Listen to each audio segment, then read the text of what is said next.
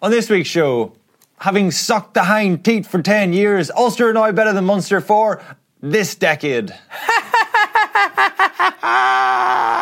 And we marry off our penguin swingers in decommissioned churches. Trimby talks about how he gets more ripped. Ripped for 2020. Pat will also be springing a very, very special surprise black and white on us. So stay tuned. Joe presents Baz and Andrew's House of Rugby, together with Guinness. Hello, and you're very welcome to Baz and Andrew's House of Rugby here on Joe together with Guinness. Happy New Year to all of you penguins out there. We hope you have had a great Christmas and you're having a great 2020 so far. I've met a ton of penguins over the last week at all different gigs and events and so on. Mm-hmm. And did you say this before, where you've met couples that are penguins? Yes. I've met a few couples that are, they watch the show together as a couple. Isn't that so mad? sweet? Yeah, it's like we bring them together. Yeah, it's amazing. As little, do you know the way penguins are one like of an arranged marriage by us? You two watch that. You two watch that. We should do weddings. We should do weddings. You do communion? Yeah. So you just broaden your church offering? Yes. So we do church gigs with Hermitage Green, and then sometimes like there's one in Cork which is a decommissioned church. And decommissioned, is that the right word? In the context of Northern Ireland, it sounds like they've handed it in their arms. It's the same. I don't think they can give out bread or holy water anymore. They've been confiscated. No blades, no bows. Leave your weapons here. There's no bar, so people have to bring their own drink, but some people forget, so we always arrive with a bag of cans and put them at the front of the stage before the first song.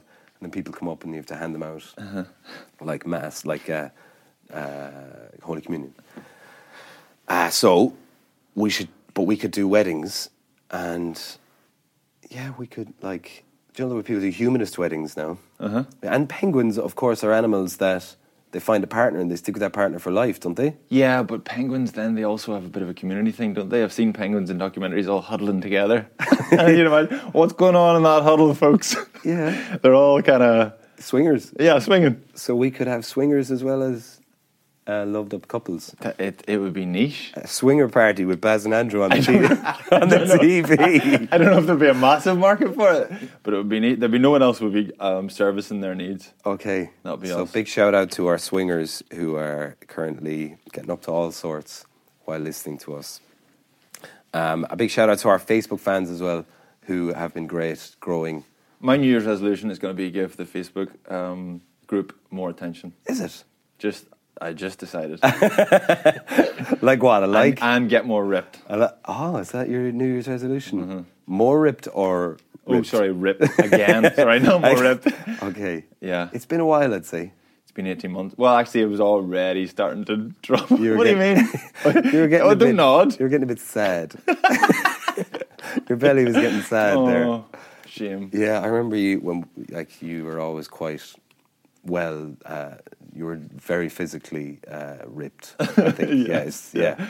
Searching for another expression. Yeah. You were always ripped. But then, so when we first got here, for some reason at the start in the first show or two, you had to take your top off, and I was like, oh, shame. He's left himself go. So that's the plan. You should have told me at the time. Why did it go on for 18 months? Because you're retired. I was letting you slide. I thought we were at the point where we could tell each other we're not ripped anymore. I thought it was the dad bod, and I don't like your nose piercing. And I thought that on day one, but now I'm telling you. You lied to me. Yeah. I got rid of you, convinced me to take it back. Yeah. Just so I'd look foolish. Oh, I do like it. Okay. There's nothing about you I don't like. I love your dad, bod, but I'd agree. I love your dad. That's not going to do it. I haven't met your dad, but I endeavour to meet him. He's grand. He's grand. We've got lots to talk about. Before we start, I received a text from Paddy McAllister. He's upset that we suggested that his headbutt was a red card. Was he genuinely pissed off? He sent me a GIF of O.J. Simpson trying on the glove because he got away with it. Okay, so he's guilty. He demanded an apology from me. Stare down the face Paddy, of that camera there. I am sorry. I'm so sorry that the integrity of the game has now been compromised by letting you play, having just headbutted Ulster's most important player. Mm-hmm. So it's a shame for rugby, and I apologise to any new people who aren't familiar with rugby who may not want to send their children to play rugby now because headbutts are fine. Mm. So it's an apology of sorts. I second it. Yeah. Yeah. He's a good lad, Paddy, isn't he? He's great. He's a good lad. We'd await your rebuttal on Facebook. Trimby would be on to you there. Yeah, it was. They said it was accidental. Mm. Yeah. Is that what he said? No, that was the conclusion that the citing commissioner came to. It was the hearing, whatever. Was it? Yeah. Yeah. But you're just like, you're not having any of it. As we said before, when Marcel Coetzee runs at you, you do silly things. Yeah, exactly. Well, they didn't miss him at the weekend, did they? And we'll get through that with. Oh, sorry, I thought you meant Connacht didn't miss Paddy McAllister. They could have done with a number of Paddy McAllisters. Quickly, where's Paddy McAllister? They did get him on the field pretty quickly, but so sorry, Paddy. Yeah, sorry, Pat. We love you. So yeah, loads to talk about, including John Cooney and Stu McCluskey putting up their hands for Six Nations, Munster, Leinster throttling poor old Connacht. Mm-hmm. Yeah, it was straight away from minute one. Yeah, it's tough. It was ominous. There's no point in us talking rugby. Will we get? We'll get Fla out in a few minutes. We'll get him out now. We got plenty of Champions Cup to talk about at the weekend coming up, and those games to review as well. So let's get Fla out. Hi, Doug speaking. I can't take your call at the moment. If you leave your name and number, I'll return your call shortly. Hi Dougie, this is Baz and Andrew here from Baz and Andrew's House of Rugby. Sorry we kept you waiting, but if you would call us back here, we're waiting, and the whole of Ireland is sitting here waiting for your call. Can't wait to talk to you, man. Bye-bye. All right, welcome Jerry Flannery to the show. Happy New Year, man. Happy New Year, lads. Good to have you back. Sorry I missed the last one. That's fine. I couldn't get a childminder. Oh, you could have brought them. No. For 4.5 hours in the car, it would have just been torture. Torture. Well, we were fine. We got on well without you. Not a bit of judge of that. You're co-coms for Leinster Connacht the other night. I enjoyed your Ashley Schaefer. Did you? Oh. Did you hear? No, it's a different one. Did you realise you did that? Which one? All the while. I missed that. No. Did you watch Eastbound and Down? I've seen a couple of episodes, haven't seen enough. Will Ferrell's character in it, and Pat, you're right, he referenced him a few weeks ago as well in his show. Plums. There's the plums. There's an outtake where he's talking about Bright blue hue. about his Get plums. ready to take a farmer's market. And he goes, all the while, my plums are just dancing away in the sunlight or something like that. And he loves that. And then he was talking about Frawley and Ringrose's little wraparound at the weekend and how Leinster were pubbling the line, and then he just goes, all the while. I think I've just watched it so many times, man. I just go on YouTube and just go, Ashley Schaefer, Eastbound and Down. I just watch it, and it's just working its way into my common language now. Yeah. You start talking like a deep southern kind of car salesman. Excuse me, Anna, that's not how we do things round here. I started talking to the kids like that. I started reading there's a book about a turtle who's leaving the farmyard and he's saying goodbye to everyone like, see you in a while, crocodile. And I started talking like I'm an elderly African American woman from down south. And I'm like, oh lordy. So do you do that? Do you talk to the kids in any weird word? I put on accents for different characters in books. Occasionally, I listened to a podcast there recently of Murray from Flight of the Conchords, and he was saying bedtime is his time to shine. It's pure theatre. So that kind of inspired me to get into it a bit more. Yeah. But also, you did a Hawaiian pun. Is that correct? I have to do something, man. The game is just like... That's what I was going to ask you, actually, because I've commentated in games that are, like, if they're totally one-sided, it's so boring. And that's obviously what you were suffering from. Like, I'm going to mix this a little bit. Yeah, and I was like, I was going to keep doing it. You know, where you kind of get a joke and you go, that was kind of funny. And then you go, I think I'm going to overdo this to annoy people. And I was like, you know, you got to take a dip, Yeah. and then I'll just come back after about 4 or 5 reps. If I knew he was going to get more and more, Salanoa, the Hawaiian tight head that came on from him, if I knew he was going to get more and more involvement, so I would have kept doing it. Oh, here he is again. Aloha. It was desperate, man. It was like, it's also quite difficult on co-coms if there's another. Sorry, if you're by yourself, because there's a commentator and just you, wasn't it? Oh, yeah. If you've got someone else, you can kind of bounce off a wee bit, but no matter how good your pun or joke is, if you say, aloha, there's a pause, there's no one to bounce it off. You're this, aloha, I hope everyone's laughing at home, but everyone's going, what is that clown saying? You tempted to, add some canned laughter yourself. It's just, they should have just blown the game up and just said that was it at half time, man. It was like, what did the Connacht lads say? Listen, let's get an early score and we'll get right back into this. We just need 41 points. I was there. I know, because it went to change rooms at half time. Leinster were just sitting about, casual. Connacht were smoking fags. In the Connacht were like this. So up for it. Yeah. I was going, that's a tough. Whoever's in charge there, whoever's doing the talking. When they ran out and I was looking through the two sides, I was like, oh man. And I was like, this could be ominous for Connacht. Hopefully they get into this well. And the very first one, they just lose a line out and Peter Dooley makes a break, offloads Max Deegan, Troy. After like a minute and a half, I was like, oh, that's the way this is going to go now. Mm-hmm. And then it was like they just kept picking up scores all the way through it. And it was hard to watch. Touching on Max Deegan, did you get a hard time for giving Rhys Ruddock man of the match? I think some guy said to me, he goes, how did you not give Max Deegan man of the match? And I was like, when I looked at the stats, I think the guy had just taken stats off somebody else that were incorrect, because I went up then I compared them, and I think Max had 2 carries more and 2 tackles more than Rhys. But I thought, like, you know, I thought Luke McGrath was playing really, really well, but then, and I thought Peter Dooley was playing really well. Both of them were taken off. Because I thought, like, it's not like someone's winning their individual battle, really, you know. I thought McGrath up against Blade was a good match, but Blade was playing against a pack that was getting killed. And then I thought McGrath kept real good tempo on the game all the time. Like, what stood out was whenever Leinster attacked, when they attacked the line, 2 seconds later they were attacking the line again. So there was no respite for the Connacht D. But then when Connacht were attacking, they would make a little bit of a breach and then they would drop back 15 metres into shape, and then the ball would go all the way back to Conor Fitzgerald, and Conor Fitzgerald would hit someone and Leinster would just come up and smash it again. And I was like, okay.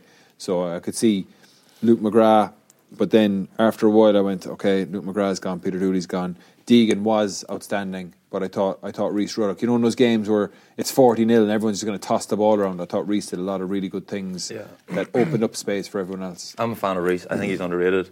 I don't think everybody appreciates how good he is. But see we were talking about the little subplots, the wee head-to-heads. Yeah. McGrath, Keelan Blade. It's the same thing everybody's talked about, Marie Cooney. Yeah. I know we'll get on to that, but it's so fake. It's just you're playing, one scrum half's playing in a winning team and the other scrum half's playing in a losing team. Well, so it's not... In the Blade and McGrath, for sure. But like... Munster Ulster were pretty well balanced going into the game, so you'd like to see which team. Oh, going into the game, but one scrum half gets, you know, the ball served on a platter, perfect ball, perfect bit of phase play. The other scrum half has to kind of battle a little bit more. Anyway, we'll get into that. We'll get into that. Yeah. We'll get into it now. Are we already fed up with the Leinster game? No, I just thought, like, I was there, like, it's January and they've still not lost the game. That's what I kept thinking to myself. Like, after a while, I said, they've still, and it's not like they're reliant on any 1 or 2 players. It's like whoever comes through, just it's next man up, and they have to take their opportunity. They know they won't get another chance. Like myself and Baz were talking in the car on the way up from Limerick this morning about how good Kieran Frawley was, and then you've got Frawley, you've Harry Byrne, you've Ross Byrne, you've Johnny Sexton. You know, it's keeping all those guys happy. But how do you keep them happy? Like you were talking on the TV the other night about the wealth in the back row. When you have Will Connors, you've Scott Penny, you've Levy, you've Van der Fleer. Who else are they? 7. Doris as a 7. Penny as well. Yeah, I mean, if you're, let's say, Scott Penny, he was brilliant last year. He's pushed down a little bit. So you're him. You've got Van der Fleer will come back and play the majority of big games now for the rest of the season. You would think Will Connors will play, and then you have Dan Levy to come back for next season. If you're a big French side, would you come in and just offer him a chunk of cash? Is that going to? I would imagine that'll happen. You know, look at the wealth they have at 10, as you said. Kieran Frawley was unbelievable tonight. What a brilliant player! Yeah. And then, I haven't seen a huge amount of Harry Byrne, but everyone's saying he's potentially going to be even better than Ross. Ross is playing brilliant rugby. You've Johnny Sexton. They've all these. They centre. They've a wealth of talent as well. Do you reckon they'll be able to hold on to those players? I think Will Connors is 23 now.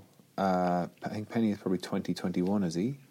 So I think it's only when you get to that point when you're knocking on the door and then you realise you're not going to get a go that's when you decide to go. So I don't think Scott Penny would be looking to go. And I think for a lot of the French teams, it would take for a coach who knows the Leinster, who knows the landscape of the Leinster squad, to go over there and say, yeah, we can go off and sign this big name guy who plays in the Six Nations, or this guy from the Southern Hemisphere, and it'll cost us X amount of money. Or we could go and we could target some of these young guys here who are ultimately going to go back to Leinster or back into Irish rugby, but they're going to go away and we'll get unbelievable value for them for 3 or 4 years, and they'll be, they know what it is to work in a champion setup, and they've really, really good work ethic. So I think it's the guys who are on 23, 24, like Scott Penny's still going to back himself and say, yeah, I'll take Van der Fleer's place, or I'll take Dan Levy's place. And it's only when he's consistently fit and he's there and he knows that, maybe Robin McBride or Leo isn't, or else they'll only get an opportunity every once in a while. And if they don't take it, then probably that's when I think they'll leave. But I think they'll leave to get game time to come back again. Yeah. But they may not come back into Leinster because the conveyor belt of players that's coming up behind them all the time. The ones that leave early, they're the ones that look to come back. But the ones that leave at 24, I mean, I'm not saying, obviously they've still got plenty of time left, but that's more of a, this isn't working. You're looking at That's more of a long term move. Yeah, I understand your point. Like Chris Farrell made the jump from Ulster pretty early, and got getting exposure to the highest level rugby that you can play is the most important thing. So you might be like, I used to look at Tom Hayes when he was in Munster. John Hayes, his younger brother. Like, Tom was a brilliant player.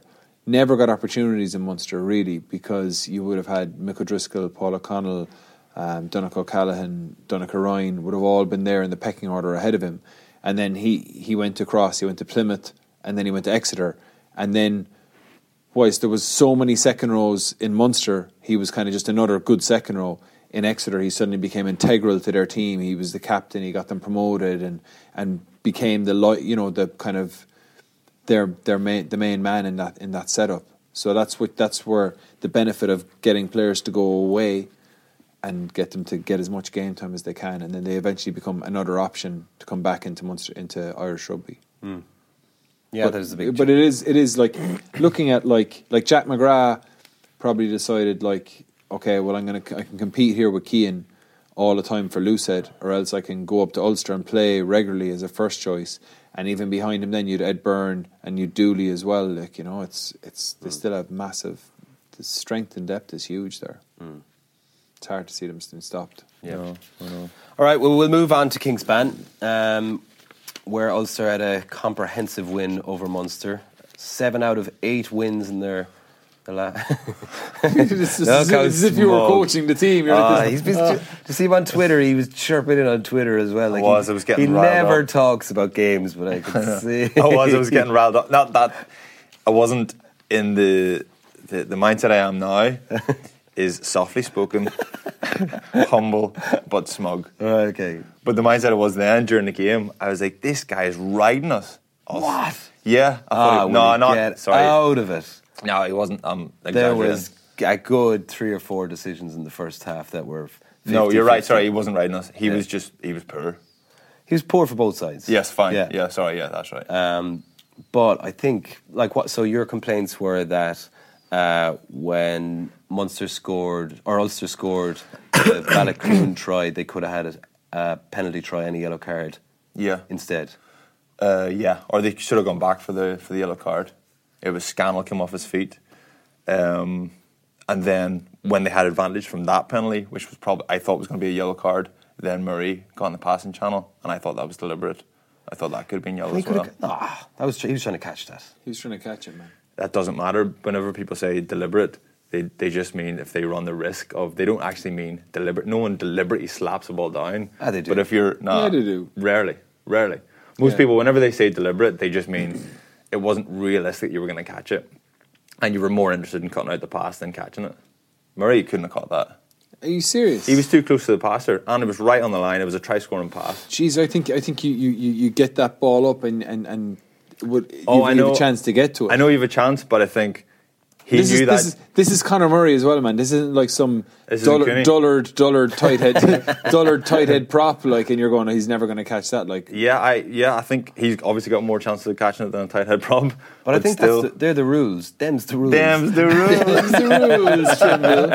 The rules are up for grabs in that situation. Yeah, because I've done it a million times. I've been in the passing channel, and it's just how well you disguise it. You just get there, and sometimes it pops into your breadbasket. Sometimes you're in the passing channel thinking, if he gets this past me, they're going to score. So I'm going to get in the way. And if I don't catch it, hopefully I get away with it. And then as my last kind of 5 years of my career, less and less you got away with it. Definitely I got away with it less and less. I remember one time nearly getting my head kicked in by Bundee. Got a yellow card. And then he squared up to me. And I was like, oh, crap.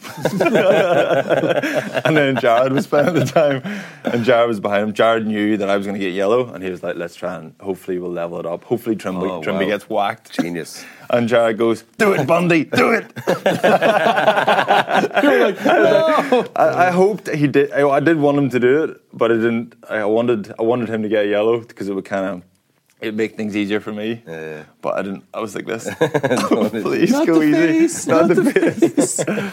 No, I just think in the belly. I think I just think right on the try line. That's a try scoring pass. I think Murray knew what he was doing. Yeah.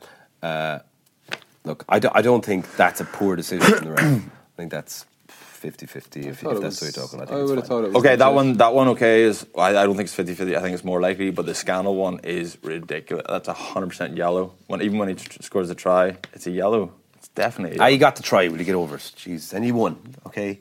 Yeah, what's up, man? It's like the Leinster fans are giving out. They're like, why did you pick Max Deegan over? Why did you pick Reece Ruddock over Max Deegan? I said, man, you haven't lost the game yet. You're demolishing everyone. You've got like 5 or 6 players who could play international rugby in almost every single position. Yeah. Stop whinging. No, that's fine. But as I said, the mindset I am now wouldn't bring that up because I'm far too smug. You were fired up. But at the time, I was fired up. I was going, this is going to go to a scrum. They're going to get turned.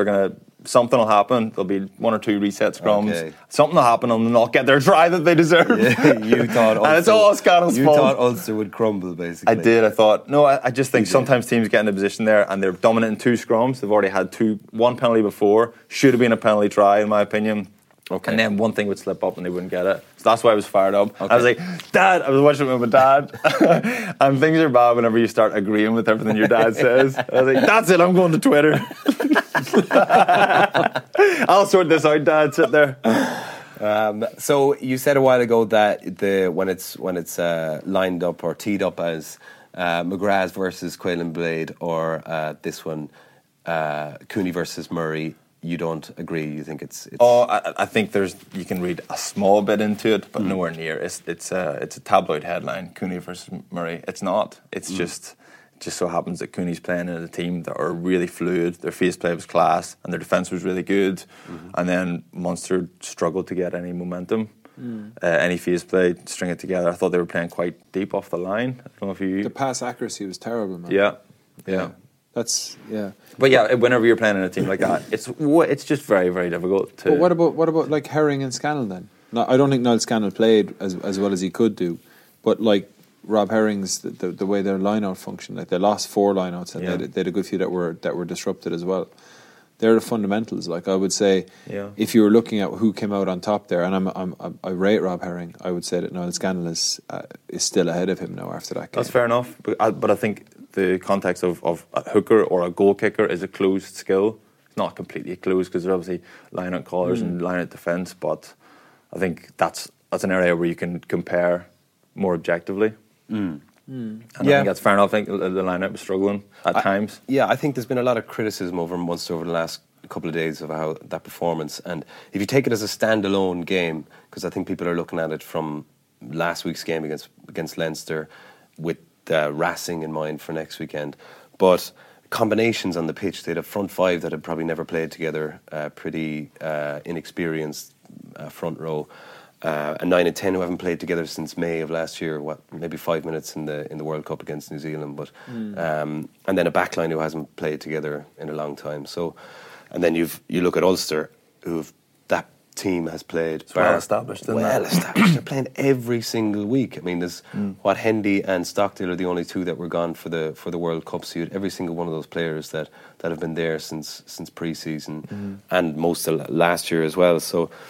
It is. I find it difficult to look at the game as kind of a trial match or anything like that, because it's there's Munster as String said in the co-coms, they're coming back in bits and pieces. Yeah, and I suppose you could argue, I suppose, that Jordy Murphy wasn't there, Marcel Coetzee wasn't there, and they rely heavily on him. Will Addison's only just back from a ban. Balakoon's only back in 2 games. Gilroy hasn't played much. Louis Ludic had been probably Ulster's best back. He's not, so I'm not like there's a little bit more to come from Ulster as well. But fair enough. There's more. Munster more effective. Yeah, more affected. Sorry. Yeah, I think like Ulster were pretty impressive throughout. Physically, it's just I think the difference with Ulster, they've been creating a lot of opportunities all season. Not this isn't the first time, but in the last few games they've started to become really, really ruthless, get into scoring positions and then score tries and put teams to the sword. Harlequins away, Connacht last week, and then Munster. They're not the finished article, far from it, and we'll find out this weekend in Claremont. Still a massive game, really, really difficult, but they've definitely come on a good bit. And in that area, and obviously stuff like line out, still a little bit of a weakness, but they're getting the scores that they're creating now, whereas they were creating a lot and then not putting them away. So, have you seen that as well? Yeah, we talked about that little sweep play that you used to do, and you called it the Dougie. I think they pulled it off a few times brilliantly. They must have listened to the pod. And that's the difference. And I think Frawley was brilliant at doing that for Leinster at the weekend as well. Like a swing, a swing, or even just a spot play out the back. The one that Stockdale almost put Balakoon away in the corner for, and when he kind of turned in Earlsy inside out, kind of the way Ryan Giggs used to run at defenders. And it's and I think when you look at Joey Carberry when he's doing those spot plays, I think he was just a little bit probably off where he should be at this point. He's off the pace a little bit, not injecting a lot of pace into that, not committing any defenders, and that's something that will take 3 or 4 games before he get back to that. I think Trimby's point is that when Munster moved the ball to the back line, they actually weren't on the front foot a lot of the times, and they had to reload for huge depth, which gives the opposition time to read what you're doing. Then, you know what I mean? It's fine having depth running onto the ball and then being able to challenge events, but if you're on the back foot and you're just trying to go backwards and then your pass accuracy is off, I think that would have made it a lot harder for Joey going back in. But yeah, I thought it was Ulster cut them off quite a bit with their line speed. First of all, that's because they were so deep and they were on the back foot. Like the Ulster defenders are running onto them, and Munster are just trying to shift it. So when you're saying like for Leinster, when Jack McGrath injects a bit of pace, or Frawley injects a bit of pace, and that speed, Luke McGrath, that speed of the ball is just so hard to defend. When you have one carry and it's slow, how do you then create quick ball? Is whose job is it to create quick ball? Is the next person on the ball? Is it the 10? Is it the carry? I think that's where Leinster have gotten so good. So if you as a coach, how would you identify that, like second or third phase? Okay, we need someone here that injects a bit of pace. Is it?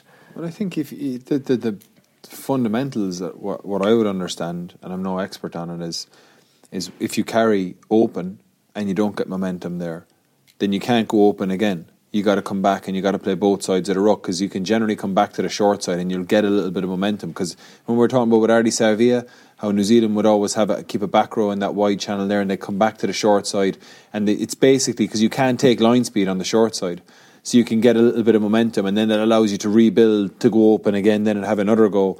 And then that's generally what teams do, is they'll probe. And I watched, that's what was frustrating me with Connacht at the weekend, because Caelan Blade is normally quite good at that. Like he's, I know they were playing behind a beaten pack, but he'll probe open, he'll come back. And you watch it with James Ryan, always running that short side, that line on the short side to hold somebody.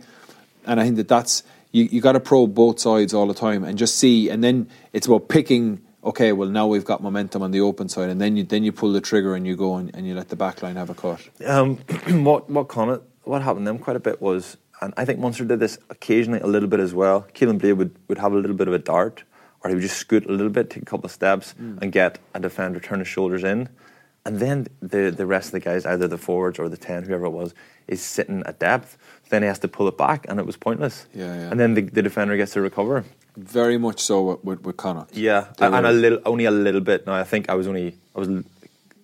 you mentioned it in the Connacht game, drew my attention to it, and I was thinking that's actually similar to what Munster did a little bit. But the other thing Munster did was, so first of all, they're playing too far off the line, playing too much depth, and then whenever they go wide again, if they go out the back of that first pod, it's too long a pass. We saw Luke Marshall getting the passing channel a number of times, and then Will Addison smashed Scannell at one stage off first phase, just a long pass. It seems.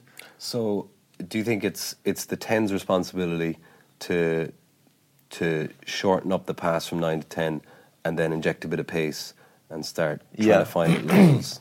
I don't know if it's the pass from 9 to 10. Yeah, no, sorry, it is actually. I think that pass is too long, and then the pass off they get nailed in the next pass. That's when they pay the price. Whenever they go out the back again, and then especially Ulster, whenever they start to get their teals up in defence, same with Leinster, they feel invincible, and then they start making reads, and that's when Jacob gets intercepts and Will Addison smashes boys. You just think it's really, really risky. It's very naive.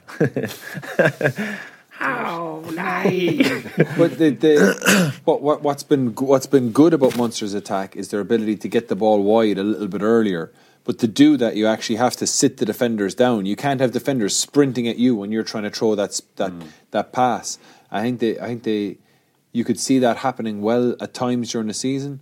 But then in the game at the weekend the game against Ulster, they didn't have any front. They weren't getting on the front foot. They weren't sitting the Ulster defenders down. So Ulster were sprinting forward, and Munster were having to go back, trying to and giving up meterage then, and their pass accuracy was off. Yeah, so like when we talked about last week, we talked about Munster not passing more than 2 times in a phase once in the entire game. At the weekend, I think I saw the similar stat. They passed over 23 times or something like that, passed 3 times or more. So the difference in a game plan in a week is astronomical. Like how do you go from one to the next, or how do you get consistency? Say that to me again. I know that I think the stat was three pass plays. Yeah. So any phase, they didn't have one phase against Leinster where they had more than 3 passes. Yeah, and this week I think they had over 23 or something like that. So there was loads of them. So if you're trying to play that game, you obviously need to be doing it from start to the season if you want to be going side to side or loads of width. Because, as you said, the pass accuracy was so poor at the weekend. I'm not trying to jump. I'm not sure whether... The thing that irritated me about the Munster game was that just basic fundamental things were off against Ulster. And people kind of say, well, Stephen Larkham has come in as the attack coach. What's he done differently now, or is this a case of because he's changing things up that's an excuse. Like Stephen Larkham would not coach people to pass the ball inaccurately. He would not coach lads to not run onto the ball or to not inject onto the ball. Like whatever he's tweaking, only the Munster lads in there will know exactly what he's changing. But he's certainly not. You can't allow that as a crutch for poor performances and say, well, yeah, look, my passing was off because obviously we've got new coaches in. That's hiding. That creates an excuse for players to say, and I don't think that's fair. I don't think it's certainly not fair on the coaching staff in terms of saying, well, because you bring something else in that basic fundamental things drop off. And they can get it right. Like of all the teams, well, the team I know the best is Munster. I think they can go to Racing and get a result, but they've just made life very, very hard for themselves. Yeah. I know it's not an excuse, but they do get away with it more whenever you've got a fresh coaching staff coming in. Because this time last year, or earlier in the season last year, Munster went to Thomond, got hammered, and McFarlane was only fresh in, and they were kind of getting to grips with what he was doing. So you kind of get away with it, don't you? Yeah, but there's not. Have you seen a huge difference in how Munster are playing? Munster's still kicking the ball a lot. They're still very much set piece orientated. I've seen subtleties like when they send two guys at the line, they'll hit the outside guy, but they're trying to keep everyone as a live option as they go at the line. I've seen them looking to move the ball to the edge a little bit faster, but it's not like when Tony McGann was coaching Munster and then Rob Penny rocked up and Rob Penny went with 2-4-2, which is dramatically different. Done a guy on the wing. It's not that. No, it's just adding some like. Of the coaching staff that they changed, they have a new attack coach and a new forwards coach. Johan is going to coach the lineup, so he's going to be consistent with that. That's not going to have changed for them. The defence will not have changed for them.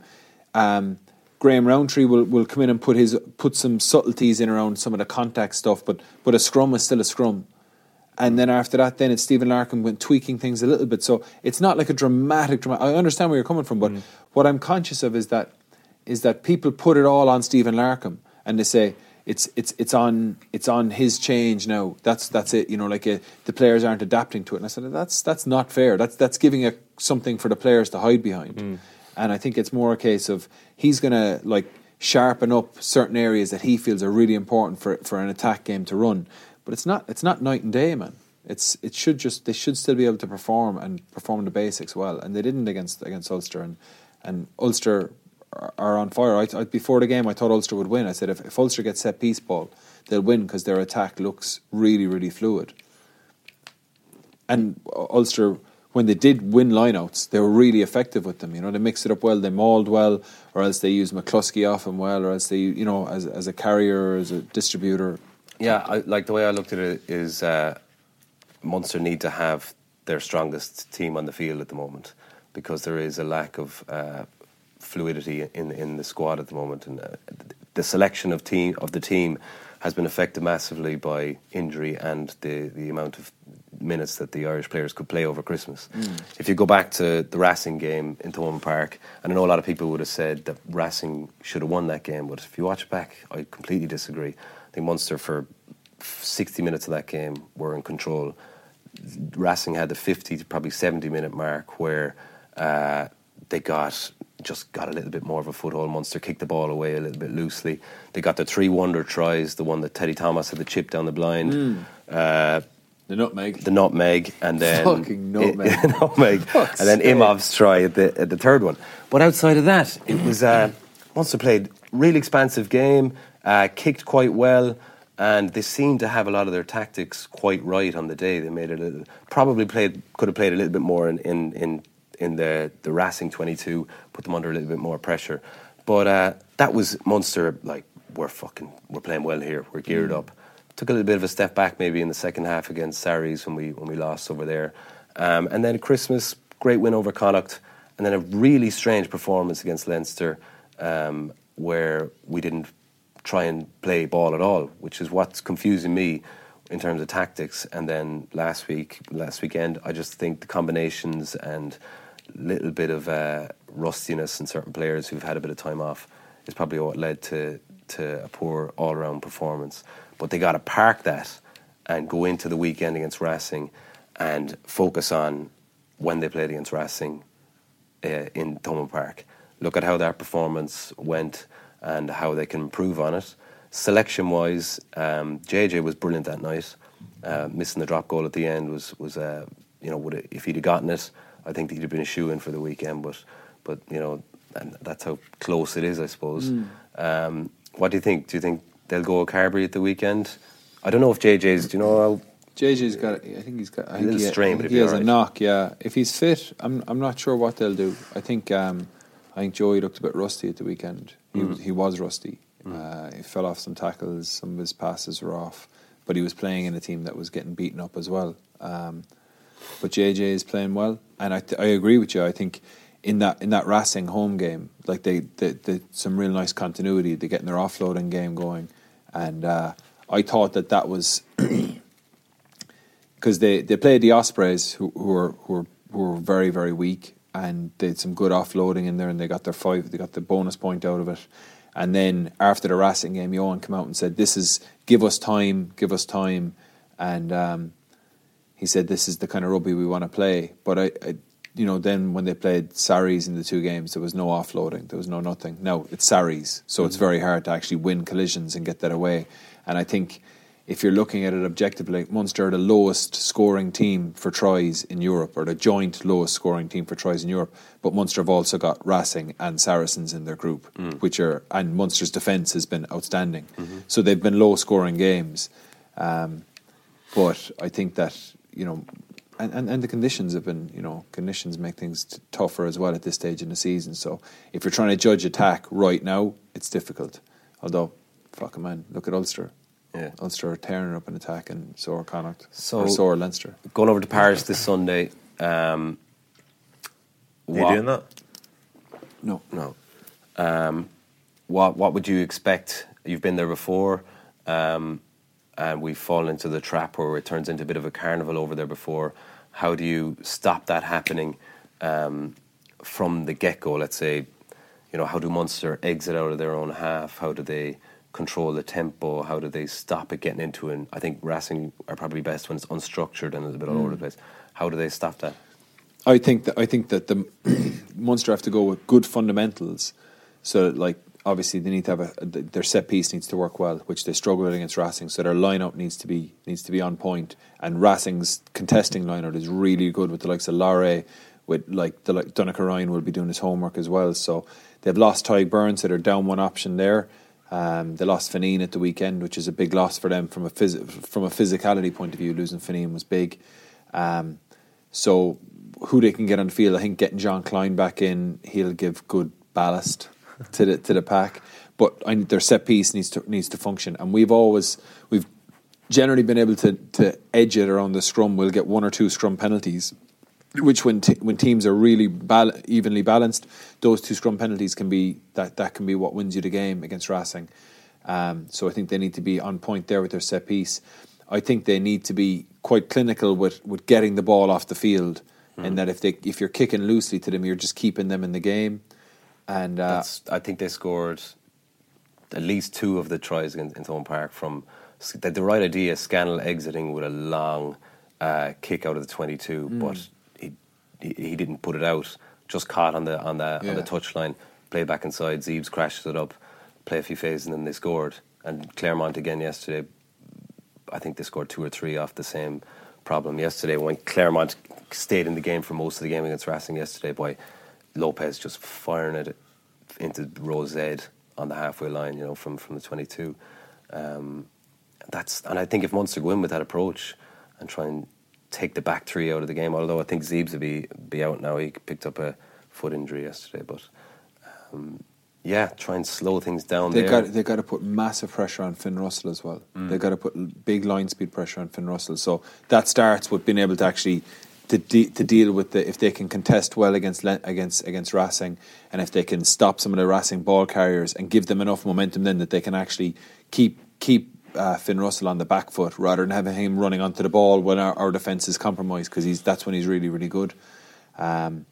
After that, then Munster still need to actually go and play. They can't just say, well, we're just going to kick the ball and we're just going to, we're going to kick the ball and have a strong set piece. They need to have the stuff that we saw with them moving the ball to the edge that little bit earlier. That still needs to be there, because that's where they look best, when they get the ball into the likes of Conway and Earlsey's hands and give them a bit of time rather than the dun dun dun. But I think it starts off with the thing that stood out from the Racing game was the line out. Get the line out right to start with. The scrum will be competitive. They should focus it and go after it, and then using the centres to kick. I think open, using Grubber's crossfield, drilling it, like using Scannell's boot. Even Farrell's got a decent boot if he's running on an overs and then drilling it into the corner, trying to pin Racing in their corners all the time. Just thinking of Farrell kicking the ball off Stephen Archer's head. He's got a very good boost the ball off his head. Big target, to be fair. No, you're right. Yeah, turning the French and just keep putting the ball in behind them and making their forwards retreat and go back and have to try and exit. And I think that's But Munster still have to have that ambition that they've showed at times this year to go and play. And I think the fact that they're playing in La Défense means that conditions shouldn't be an issue. How easy is it to park the last few weeks and try and move on and almost look back at the Racing game when they were playing really well and say, look, this is where we have to be, and not, I suppose, you try and block out what's happened over the last few weeks, because they were in a great place, and with half a team going out and playing the last 2 weeks, they've fallen into a dark place where everyone's like questioning everything about Munster now. I doubt they are. I think it's an easy week to change up. Change of competition, literally something as trivial as a change of ball. Training on Monday morning with a different ball actually feels like a new opportunity to kick on. And even if it was Pro 14, they'd still be thinking, right, well, we haven't really had a full strength team for the last few weeks anyway. So it's not really Munster that are hurting. It's kind of it's a poor version of where we're supposed to be. I think it'll be fine. I think they'll be able to go in Monday morning now and freshen things up. I think it's a perfect time for them. I think you kick on, and you could potentially see a very different side of Munster this weekend. As you said, they certainly haven't become a bad side. They've got all the talent there, all the ability to go out and produce a big performance. And I think European Cup always brings the best out of Munster. This happens every year. They'll be hurting. I think they'll be hurting from the last couple of weeks. And then a change of scenery, a new fresh challenge. And then, as you said, remembering how well they played for long periods in the game at home to Racing. Think of last year, man. We lost to Ulster away, and then we went over to Castaway and lost, and then we had to beat Exeter at home to win. So that same horrible feeling, like the players are used to it. It happens all the time, and everyone questions you and goes, "Oh, they're not going to put it," But this is if you flip it and look at the positive side of it. If Munster beat Racing away, they're going to qualify then, and then everything is golden. They're maybe they're third in their conference, and they're qualified through Europe, and the lads go off to the Six Nations, and who knows what's going to happen there. You could get a lot of Munster players getting starts now that possibly they hadn't been getting previously. So they just need to perform well. If they win against Racing, and then they can have a huge performance then against the Ospreys at home, that's a great place to be. Yeah. And then I've been in Ulster teams where after a series of disappointing results or performances, on Monday morning you come in and someone goes, like, they finish the review and it's kind of the informal bit, and then someone just goes, "Lads, I just want to say something," and it's and it's like crisis mode. Yeah. Munster are nowhere near that. No. And see, once you hit crisis mode, someone's saying those words, "I just want to say something, fellas." And you go, "Oh no," because they say something really over dramatic and emotional, and everybody goes, "Yeah." What was the detail of the video? What do we learn from this? And then and that ends up being a spiral. The next week, someone says, "I know we mentioned this before, but one more thing, lads," and it ends up just being like spiraling down. Munster are nowhere near that. Just like, don't say anything. Just play dumb. New balls. Ulster, on the other hand, go to Claremont. A lot of what you described there, I think, is the exact same approach it's the same challenge for Munster and for Ulster. Going to Claremont, obviously, if Claremont, not if they score first, but if they get, as they often do, first 15, 20 minutes, a real purple patch, and if they get a couple of tries, then it's a long day for Ulster. It is. Then you start going, right, what's going on here? I think if Ulster not just stay in it, not just be in touching distance, but if they they make it really competitive, like if they're within 3 points at half time and they continue to be in the game, then I think Ulster have every opportunity of kicking on and winning a tight game, because there's a lot of games this season where they've just got a real knack of getting the job done, getting over the line. Obviously at Claremont that's totally different. You've got a lot of work to do before you get in a position to win the game, but a nice balance of being a little bit more set piece oriented, but also you need to match them, fight fire with fire, and play a little bit of rugby. But similar to what Munster we were talking about there, no 3-pass plays one week, 23 3-pass plays the next week. It's just about picking the right times whenever, and then being accurate with it when you do. Ulster, I think they've got a good opportunity, but Claremont, I don't know how many. Do you remember they went a number of years back? They went 60, 65 games or something in a row. They won at home. I think they're on a roll now as well. I don't know, Pat, if you know the number. No, I know. I remember a 60-odd one, but Yeah, it's like half that now or something, or 20 Yeah. or 20 or 30 or something. But yeah, anyway, it just get a wee bit. The way you described what Munster need to do, very, very similar, I think, for what's going to be required from Ulster. To go away from home, your kicking game and your set piece needs to go well after that. Okay. And then, likes of John Cooney, McCluskey, Yeah. Addison, potentially Billy Burns, all put their hand up for Six Nations squads. Yeah, I know we're talking about Cooney Murray earlier on. Cooney just keeps turning up, keeps playing well, and the whole environment, everybody's just helping each other spur on. He obviously got in for a try, kicked well, just did basics really well. One area, actually, he has been exiting really well the last few weeks. And the area that he probably has got on top of Murray is that slightly elusive, trailing the inside, picking up tries that way, and just getting second touches. I don't think we've seen as much from Murray. That's more a reflection of Munster haven't made that many breaks to get in the position to do that.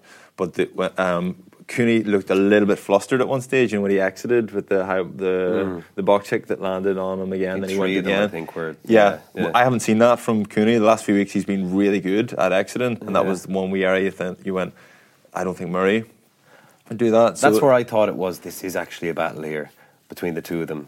You know what I mean? I felt like he looked like he was under pressure. Yeah. Having said that, he looked flustered at the time, but then he regained his composure. When he got the try, you could see how much it meant to him. Like, Yeah. You know, he was hopping. So You want him fired up, but Murray's involvement for Shane Daly's try was incredible, man. Yeah. To come around, like think how many nines will take a wide arc there to give themselves a bit of time to stay on the ball. He tucked right around the scrum, squared up onto Cooney straight away, double pumped the ball. He was able to pump it and then still have the wherewithal to actually rip it across then as Rory Scanlon was running that line, pulling McCluskey in, and just zipped the pass into Joey Carberry, played Shane Daly. Like his contribution was great. Scannell's contribution was class, though. Yeah. To sit down, McCluskey. It was McCluskey, wasn't it? Yeah. No, it wasn't. He ran it. Billy Burns, Burns, sorry. but McCluskey turned his hips in then, Yeah. which meant that Joey was able to get on the outside. Yeah, because I thought at the time he's pulled that back too far, and then Ulster defence is going to recover.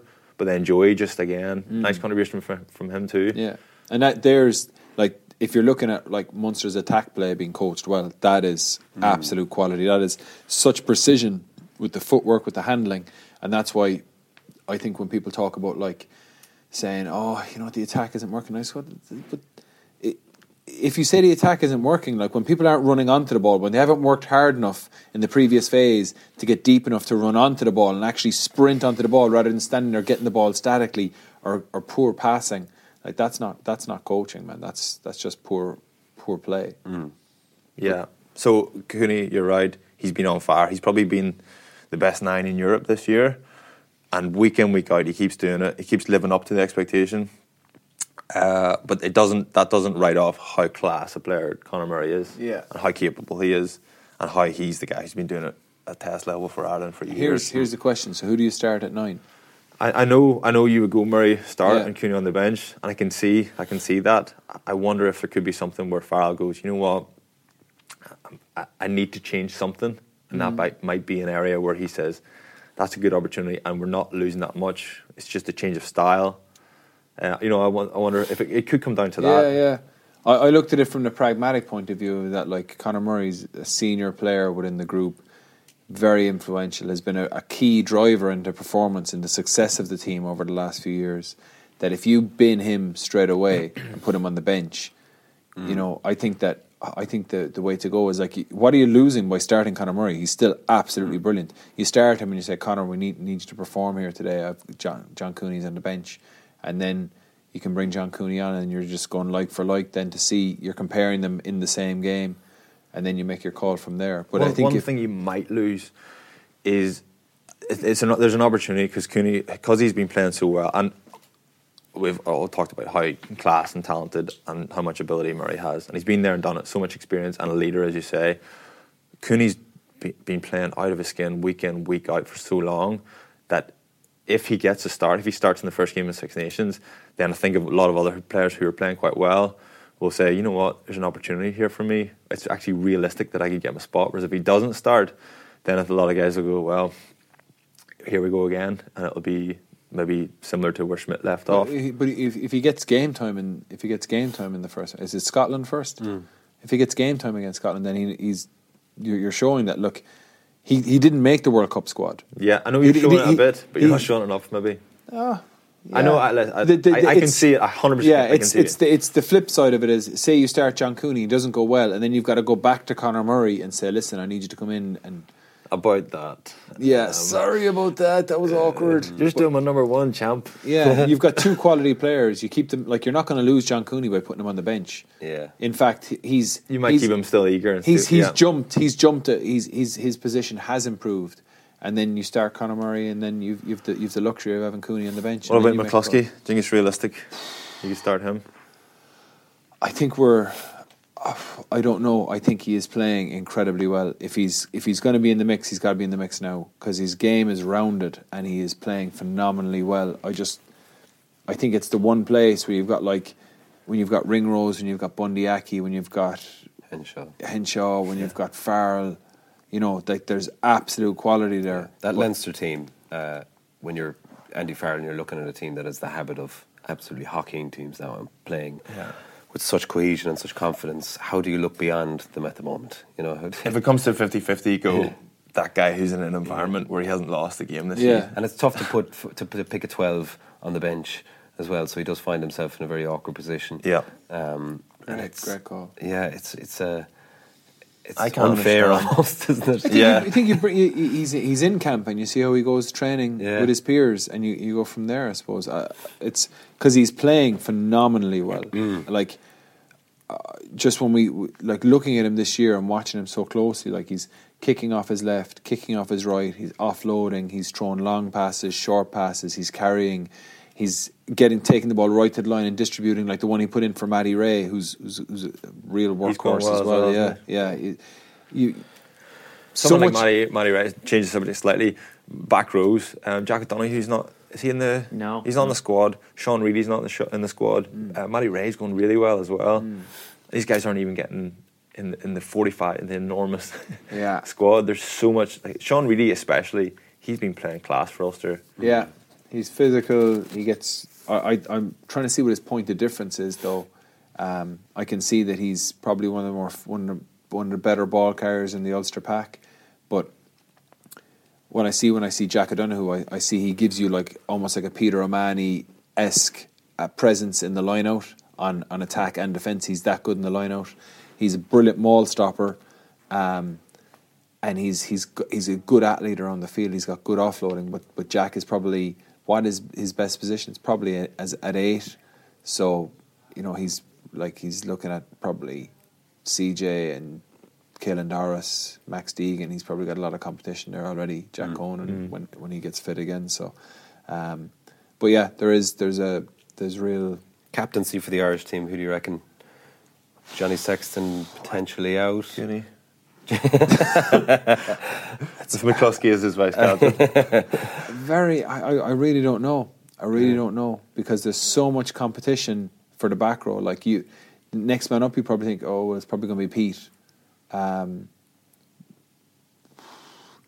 Depending what like if I think that Caelan Doris needs to play international rugby now. I think he's going to just keep getting better and better and better.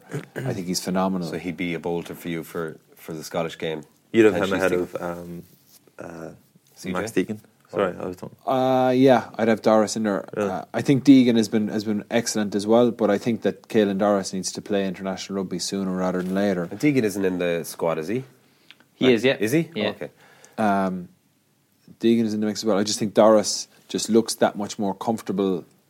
Deegan is a phenomenal footballer as well. What stands out when I was looking at the blend that Leinster have in their back row, they have like Van der Vlier's line speed as a 7. They have Dan Levy's all round ability as a 7, but he's a real poach threat as well. You have Will Connor's massive work rate, and he's a real dominant tackler as well. Then you go, like, you've got Caelan Doris and you've got Max Deegan at 8, both two fantastic footballers. And then at 6 you've got like Ruddock's ability to carry into 4 or 5 bodies and still make gain line. You could throw Scott Fardy in the mixer as well, and then like Jack Conan when he comes back fit, how explosive he is. There's just so many, man. But I think that Caelan Doris, him getting to play international rugby, and then it's what way do you go after that? Then like if you go, will they go with Van der Fleer? Like they can literally go, they can mix it up whatever. They could go Van der Fleer at 7. They could go Pete at 7. I think Pete's ability in the line-out is important, but you know, and then you've got CJ who's still playing well, has a massive work rate, carries well. So captain, do you Pete, Sexton? If Sexton, I think Sexton will be back. I'll probably go Sexton because it's the only guy that I can kind of say he's going to be in the side. Yeah, he's captain in Leinster though, isn't he? Yeah, isn't he? He's club captain for Leinster. Yeah, it just makes it a little bit more difficult to do both, doesn't it? Yeah, but sure. Who would you go as captain? I think it has to be deserved, right? And he, you know, it's deserved. He wants to be captain. You can't say to him, look, you're Leinster captain. Sorry. I think if you've earned it, you've got to get it. And it's been able to go. This is the guy I'm gonna like. This is what we don't know is that Andy Farrell may have certain things in his head, and he might just say, regardless of how this guy is playing, he might say, I need Peter O'Mahony in the side every single week because of the line out, because of what he gives me in the line out, and because of his leadership ability as well. And you know, if Munster aren't going particularly well, I'll still back him through that period. Like that's sort of how they worked with Rory. Like Rory's form wasn't always top class with Ulster, and Ulster weren't always going very well, but they still backed him and he delivered for Ireland. So that's one way he look at it. Or he could just go, I just need to, if I'm picking someone as captain, they have to be a banker for the team, and I have to be able to, one of the first names I put down my team sheet. That if that's the case, he might just say it's Johnny Sexton then, because I don't know who else he picks. No, I know. Actually, there's not that many options. No. It's probably Pete or Johnny, isn't it? Pete, Johnny, yeah, that's it. I think Johnny's more certain than Pete is to start. I think they're both certain to start, but relatively. Okay. All in time. There's going to be a bit to it, man. I'm not sure. There's so much competition in the back James row. Ryan, at least stick his hand up there. I think he's this conversation. He's young, isn't he? Yeah. Maybe at some stage. Yeah. Okay. Pat took a serious offence to Owen Farrell's another high tackle at the weekend. Outrage. I was going to say skull, I'll say scandal. He shoulder to the head, no arm tackle. Who was that on again? Tom Howe. Yeah. Did you see that? No. I've seen them before. You've seen them before. He does it regularly. Yeah, gets away with it. Yeah. How does he get away with it? I don't know. If anybody knows. Something to do with the royal family, I'd say. Yeah. Conspiracy. I'd say so. There's loads I of would that shit have going on thought at the moment. Yeah. All right, we'll move on. We'll be back with Black and White in a moment. You're listening to Baz and Andrew's House of Rugby on Joe, together with Guinness. All right, welcome back, and it's time for Black and White. This week, producer Pat has a black and white challenge that he's kept close to his chest. We'll let him explain. Let me guess. Who's the best player you've ever played with? something about how great is Jared Payne? Yeah, the challenge is going to be you just have 2 minutes each, and you just have to name as many of the starting 15 from when you made your Ireland debut. That's a pretty good question. So Barry, it's easy for you because it's one of 3 games. 4. I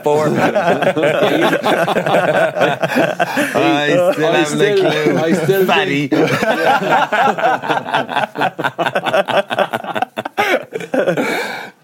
Starts wearing thermals to try and hold shit in more. Spanks. Yeah. Those things where you can like get your shirt and you tuck it down and it pulls across. I've got those wee stick-on ab things. Cristiano Ronaldo. I couldn't even. So Barry, you have an option here because you're. Do you know? Yeah, you were. You came off the bench for your debut. Oh, but yeah. Then the week after you started, so you can pick whatever game you want there. Can I just blend them both? So he's allowed to pick any of the half of his international games. Yes. Were you playing? What game was it? Was he playing? The Argentina tour. Yeah. Yeah, I was playing. Oh, well, there you are. One. All right. So who wants to go first? You go first. Trimby, do you know what game? Well, of course you know what game it was, don't you? I hope Yeah. you are pretty blasé about your rugby career. Huh? What? First or second. Argentina? Were you there? Yeah, I was there. Right, I'll just... Yeah, all right, I'll give you 2 minutes. Okay. Right. Marcus. Shane Byrne. Yep, John Hayes. yep. Malcolm O'Kelly. Jeez, man, you're old. Donica O'Callaghan. Mm-hmm. O'Connor. Yes. Simon Easterby. Johnny Yes. O'Connor. Concrete. Oh, Johnny. Axel. No. Leamy. Yes. Stringer. Mm-hmm. Rog. Mm-hmm. Dars. Uh-huh. Me, 13. Yes. Tommy. Yeah. Gervin. No. Geordie. Yeah. And Dennis Hickey on the left. Oh, Shaggy. Yeah. Right. It's a good team. How many did he get? You got them all? He didn't get them all, man, because he Oh, ended like up- he named Axel first. So yeah, instead of he Leamy? called Axel, he called Dennis Hickey, Yeah. But I got them eventually. Hugo McNeil. I think, yeah, but yeah. Let's say if you went for 8 first or Hickey, I think you got. I think It's I'd say more you got them all. difficult for Baz because it was a tour, a tier 2 tour. It was. Less household names. I remember who these players were. What was that game that he played? Who was it? The Australia in 2006, no, 2005. Continue. Tell me more. How did that game go? One of my memories from that game was we were hanging in there, and then in around 60 minutes, back then Ireland always just started to struggle. Drew Mitchell got away, and he was just out of reach from me. So the sprint was on. It was in their 22. So I was like, right, I've got the full length to get him here. And this is when I was 21, so I was fast then, and I went neck and neck for 10, 15, 20 meters. I was like, oh no, I'm never getting him. And I did that thing where you know you're not getting him, you just dive. Oh, I nearly had him. But it's either that or just run along behind him all the way to the try line. You know? Him slowly getting Yeah. further and further away Yeah. from you. It's like when you're running, you're like, yes, I've got that pace. That's what got me here. And you're just, yeah. it's not working. Walk out him here is faster than what I call me here. Surely that's enough time. Yeah. Yeah. I still haven't gotten half of them, but I'll give it a go. We'll guess. All right, go for it. Oh, which game are you taking? Or does it matter? Do you want a composite of the two games? I literally can't remember. What about your school's team or something? Rock and roll, lads, has left me in my brain in an awful Name the state. guys in the band. Was Simon Best in the front row? You one of them, yeah. Yeah. He's a tight Take head. him. Tight head. Fla? Yeah. Was Mike Ross? No. Who's the other prop? Two tight Did heads, you know? Sam. Ulster. I know who it You is. you picked Mike Ross for his Is it Brian Young? Yeah. Oh, very good. Yes. I went on holidays with him afterwards, I believe. Did you keep in touch? No. Yeah. Came just to you our gig forgot in about him, Belfast. Yeah. Was Malcolm O'Kelly playing? Mm-hmm. Sorry, this was Argentina, wasn't it? This Yeah. is the tour, yeah. Leo Cullen? No. Oh, one of the games. I'll give them to you. Okay. Who else? Give me another few second rows there just so I can You have to name them. drop him a letter. Mick O'Driscoll. Yeah. Miko. And there's a lad who played for Leinster and Munster. Trev. Yeah. Trevor Hogan. Back row. Blank. We've got Reds through in the back row there. Back row, I'd say Neil Best. Was it Neil Best? Yeah. Number 8. Oh, Jamie Heaslip. Yeah. Oh, yes. Sixes, or was Neil Best 6? Sevens. Sevens. Wasn't Wally. Wasn't Johnny O'Connor, I don't Keith think it Gleason was. still in the mix? No. Was it? Mm-hmm. Go away. Gleason, yeah. Lovely fella. Where's he now? It's Australia. Is he? Stop buying time. Redzer. Yeah. Jeremy Staunton. Yes. Yeah. Spanky. Little Spanky. Luke Fitz. No. Trimby. Yeah. Rob Carney. Yeah. Me. Yeah. Right winger. Missing a winger. He Brian started- Carney. Yes. And I'm missing a 12. Yeah. I have one. Oh, I know this. I know this as well. Where was I playing? Honest. Outside centre. Kieran Lewis? Yes. Where Right, fullback were you then. fucking centre? Carney? No. Where was Carney playing? Left wing. Full back, Gavin Duffy. Yes. There you go. Well done. That was hard, man. That was a those hard. people. Yeah. Great question, Pat. Yeah. Thank you. Memories. We were hammered. Were we? No. Was that the first test? We're beating in both of them. Yeah. But I think one of them, Jordy missed a drop goal in front of the post. Oh, that's right. And we lost. Contepomi got one. Yeah. Win it. Contepomi was class that day, Yeah. from what I remember. I remember we had the reception was in like a nightclub after the game, and they were giving us that Fernet stuff. And we were drinking that Fernet, and I remember That was... It was like poutine, basically. Delicious. We were drinking. And it was my first caps. They were like, "Oh, you have to drink a pint of poutine. It's grey crack." It was not. Yeah, it's weird. Right, Trimby, you won Weird that one. tour. Well done. Yeah. well hands done. down. Well Thanks. done. Can you name any of the Argentinians you played against? Apart from Contepomi? Contepomi. Yeah, me too. No. That was a dead end, sorry. Yeah. Anyway, that's all we've time for. Yeah, it is all we've time for. Sorry, Argentina. Cheers to everybody for listening. For all you Facebook fans out there, Trimby is going to be in touch with you straight after the show. Individually. Tiny penguins that wish to get married, gives a touch. Get in touch. We'll be your celebrants or communions. We do bar mitzvahs as well. Thank you to everyone watching on YouTube and to everyone that was involved in the show today, to Alan, to Fiona, to Anthony, to Ian, and of course producer Pat. Thank you all for watching. This has been Baz and Andrews, House of Rugby, here on Joe, together with Guinness. Party on. Party on. Party on. You were listening to Baz and Andrews House of Rugby on Joe, together with Guinness. Drink responsibly. Visit drinkaware.ie for the facts.